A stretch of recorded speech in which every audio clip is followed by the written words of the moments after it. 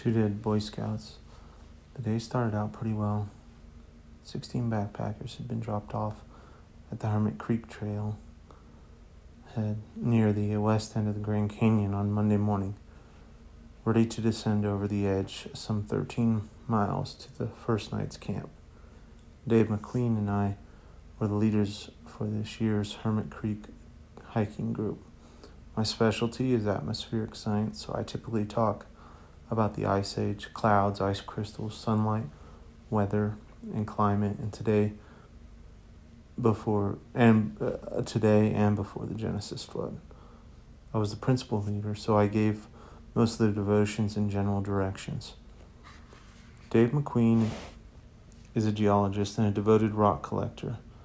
Dave takes his rocks so seriously that he carries all kinds of equipment to test rocks when he backpacks in the Grand Canyon. He wears a bright red vest with multicolored patches indicating where he had traveled, pockets for his maps, other pockets to hold pencils and pens, and things like a magnifying glass, and bottles of acid dangling from loops. Dave lectured on geology and implications of the flood. We had both led groups into the Grand Canyon several times before, but neither of us had ever been down this particular trail. We had studied the topographic and trail maps thoroughly, and because we were both experienced backpackers, we didn't have a great concern about reaching camp by nightfall. However, because we didn't yet know the capabilities of this particular hiking group, we wanted to get started as soon as possible to be sure we reached the campsite at a reasonable hour. We had several lecture stops to make along the way. We needed to stop about 30 minutes down the trail to show the group an outstanding example of amphibian tracks in the Coconino sandstone. These tracks just off the trail would allow us to make final adjustments to packs and offer suggestions on how to avoid foot blisters and sore shoulders from the packs. The only hint that we might have a problem with this group was when Dan Oglesby insisted that he be allowed to carry a 50-pound backpack. No matter how much we tried to convince him that he would enjoy the week much more with a lighter pack, Dan was a short, stocky salmon fisherman from Anchorage, Alaska, who insisted that he was used to carrying heavy loads and roughing it in the outback. Unfortunately, we found out later that he had never backpacked before, and all of his food was canned. Based on our experience with Dan, all future backpackers are now required to complete a full pack inspection and limit their weight to no more than 40 pounds for men and 30 pounds for women. Before starting down the trail, Dave McQueen led the group in calisthenics, and I gave a short devotional on Moses in the wilderness. Many devotionals in the Grand Canyon focus on rocks, trees, and dry places. It seemed appropriate to use objects near at hand to illustrate spiritual truth when camping. It's no wonder Christ used so many object lessons when he traveled around Israel. As we exercised and had devotions, we became somewhat more familiar with the group of 10 men and 4 women.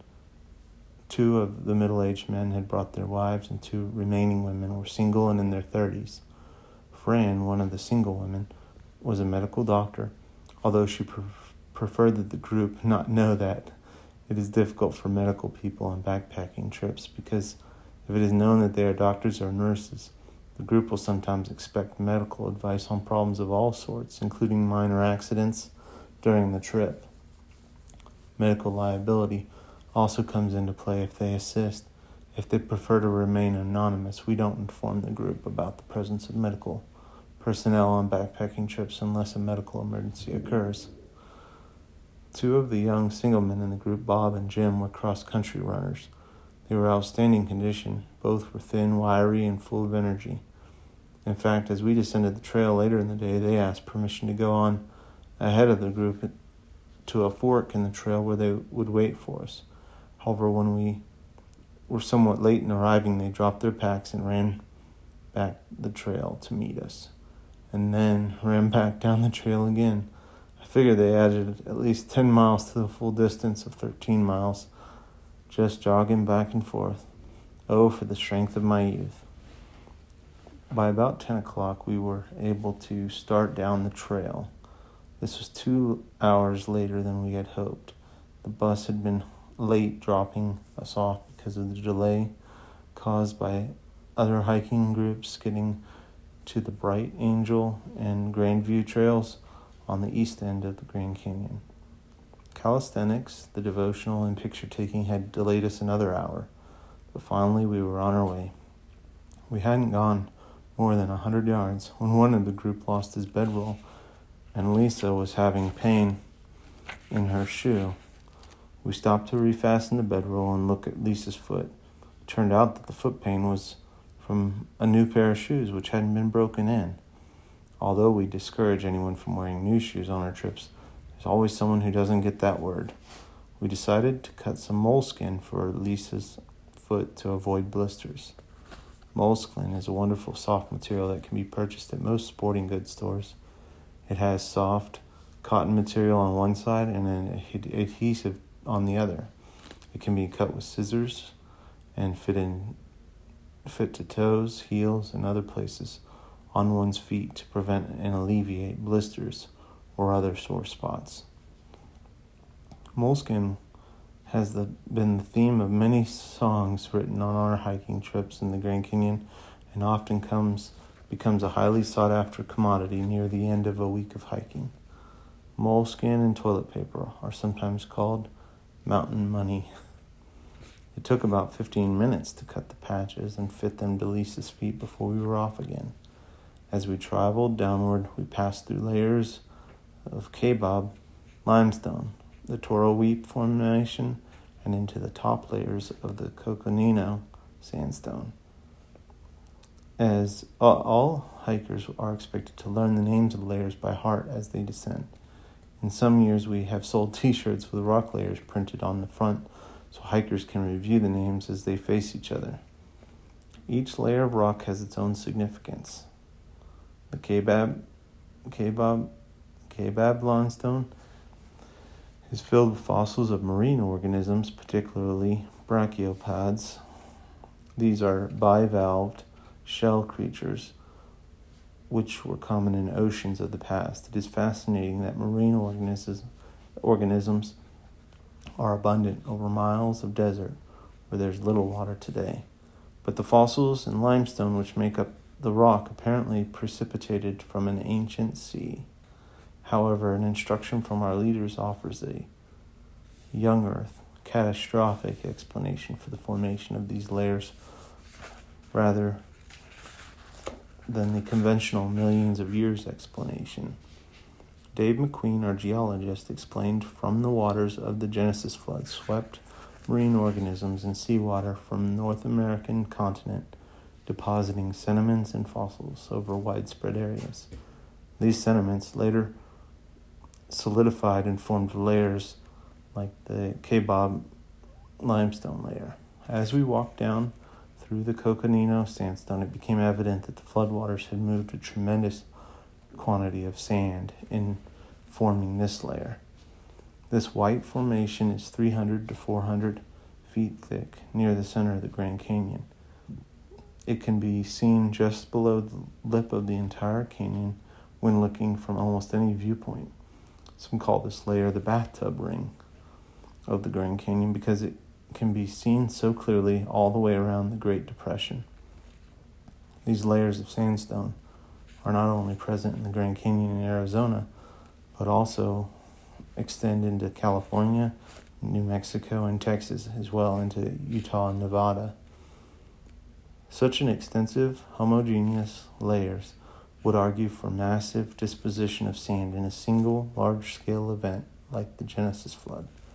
In fact, when I first hiked the Grand Canyon and looked up at the Coconino sandstone layers from a position along the Bright Angel Trail, I was impressed with the magnitude of the catastrophe, which would have been required to move so much material over such a large area. I became convinced of the global nature of the flood due to this one piece of evidence alone. Embedded in the walls of the Coconino sandstone are not only horizontal lines separating the various strata as sand laid down to form the rock, but also inclined, cross-bedded lines.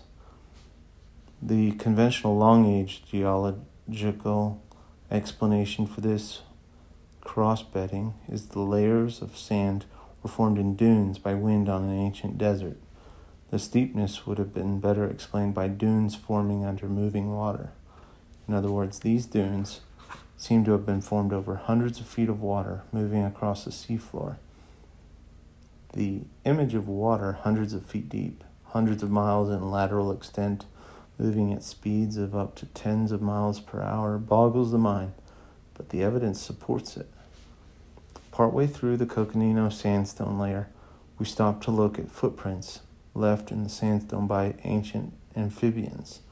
About 20 feet off the trail, we located a large inclined rock with animal tracks embedded in it. There were several sets of tracks, but the most impressive trail was about 10 feet long. The tracks were about 6 inches apart with an occasional line between them, suggesting the animal was a type of amphibian dragging its tail. In many locations, these trails show the animal climbing the sand dune at an angle to the flow of the current across the dune. The animal apparently swam from the top of the dune to another because of missing tracks on portions of the dune. The fact that the footprints remained in the rock is somewhat of a mystery. It would appear that the tracks must have been immediately covered by fresh deposits of sand, which came in pulses. When the rock was exposed later, the layers eroded preferentially at the interface between the pulses, exposing the tracks. This explanation would seem to imply that there may be many trackways still embedded in the rock, but have yet not been exposed. Another fascinating mystery is why there were living animals leaving footprints so late in the flood. The Coconino sandstone is about 4,000 feet above the lowest sedimentary layer in the Grand Canyon. If almost a mile of sediment had been laid down by the flood, how could some animals still be alive? Dinosaur tracks, which are often found in the Morrison Formation, are located at even higher levels in the geologic strata. It would appear that some animals were able to escape the waters until later in the flood. Many were strong swimmers, but they may have migrated to higher ground or clung to floating vegetation and were only killed later as the waters finally reached them. Dr. John Baumgartner, a research scientist at Los Alamos National Laboratory, has suggested that circulating water inundating the continents may have formed giant whirlpools with dry floors near the center until late in the flood. This may have allowed animals near the center of the continents to initially escape the floodwaters, but were then overwhelmed when the events of the flood reached their zenith. It had taken our hikers about an hour to reach the tracks in the Coconino sandstone, and by the time we had lectured on the formation of the rock strata and the features of the reptile tracks, it was almost noon. We decided to break out our lunches and eat before continuing on down the trail. I noticed that Dan was not eating his lunch, so I inquired if he was hungry. He said he didn't feel like eating and would wait until a little later to have his lunch. He was adjusting his straps on his backpack, so I didn't think more about our conversation. I encouraged everyone to drink plenty of water. It's easy to, in a dry climate like Arizona, to forget to drink enough water. The body tends to lose a lot of water by perspiration, even though it isn't evident by the moisture on the skin. Some had brought powdered Gatorade mixed with the water in their canteens, and I encouraged its use. Along with the loss of water, the body also eliminates minerals like sodium, potassium, and magnesium, which can lead to a heat stroke. After a short lunch, we started down the trail again. By this time, the temperature was approaching 100 degrees Fahrenheit, and most of the group had been put on sunscreen to avoid sunburns. The The next part of the trail had been eroded badly, with many small round pebbles lying on top of rock. The footing was very difficult, with several of the group sliding and falling from time to time. After about 5 miles of this unstable footing, some of the group were beginning to tire. In particular, Dan was at the tail end of the group and having difficulty keeping up. I usually stay near the back of the group to help the stragglers and encourage them to keep moving. Dave McQueen had been hiking near the center of the group because he tends to stop often to explore various rock outcrops and lecture the group on geological features. Bob and Jim, our two cross-country hikers, were becoming frustrated with the slow pace of the group, so I gave them permission to continue on alone down the junction of the trail where it forked to the right toward our campground for the night. The fork was about 10 miles from the trailhead we had left earlier in the morning. By the time we were within 3 miles of the junction, Bob and Jim had ran back uphill to the group and were prancing in place while we slowly prodded downward. They ran back and forth several times between the junction and the group in the time it took us to reach the fork in the trail. They told me later they normally run about 25 miles each day, just the same shape.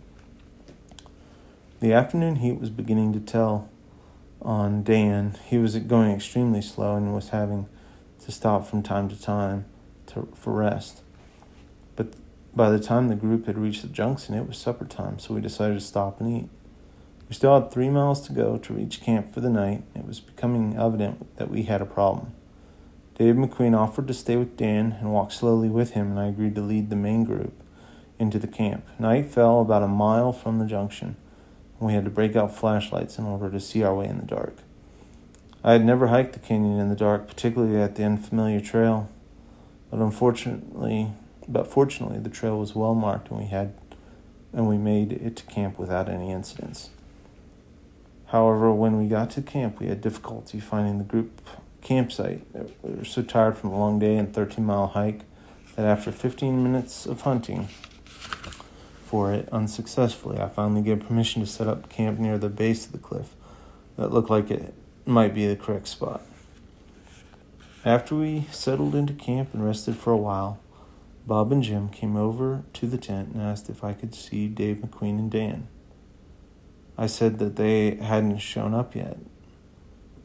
They offered to go back up the trail and look for them if I wished. I told them to wait another half hour, and if Dave and Dan hadn't showed up by then, they could go check on them. By 9:30, they still hadn't appeared, so Bob and Jim went to look for them. They came back an hour later and reported that Dan had become ill and couldn't continue. Dave had decided to camp on the trail for the night and come into the camp in the morning. Since there was little any of us could do for them, I decided to proceed with the regular group activities and wait for them to arrive the next day. Unfortunately, in the morning light next day, it became evident the campsite we had selected was an eighth of the mile from the group campsite was actually located. So we had to move our tents. Since we were going to stay at this site for 2 or more nights, rather than taking down the tents, we just pulled up stakes and carried the tents on our heads.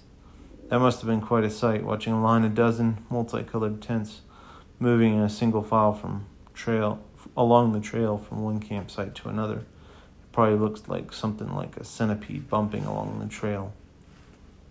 By about 9 a.m., Dave and Dan arrived. We helped Dan get his tent up, and he immediately crawled into it and stayed there for the next 4 days. He apparently caught the flu on his way to the Grand Canyon from Alaska and was fully involved by the time he was partway down the trail. We kept him hydrated by carrying bottles of water to his tent, but he didn't eat until the last night we were in camp. Fortunately, we had some expert medical help in Fran, who assisted him in the situation, or we might have had to call for a helicopter rescue. Not long after Dave and Dan rejoined the group, a park ranger walked into the campground and asked for the group leader. When he was directed to me, he asked if we had any Boy Scouts in our group. I told him no and asked why he wanted to know. He said that a camper had just hiked from his campground to the next camping area beyond the junction and had passed 2 people camped on the trail. The hiker had reported to the ranger station near the second camping that there appeared to be two dead Boy Scouts on the trail. However, in hiking over the same path to reach our camp, the two were no longer there, and he was trying to locate them. After a few moments of confusion, I realized he was talking about Dave and Dan. The two dead Boy Scouts were Dave and Dan. The hikers had seen Dave's red vest with the multicolored patches and attached geologic equipment on it while he slept on the trail and mistook him for a Boy Scout. They were sleeping so soundly that they appeared to be dead. When I explained to the ranger who the dead Boy Scouts were, he didn't find it amusing, but wanted to write us a citation for camping in an unapproved area. After explaining how Dan had become ill and we decided to allow him to remain on the trail overnight until he improved somewhat, the ranger reluctantly agreed not to cite us.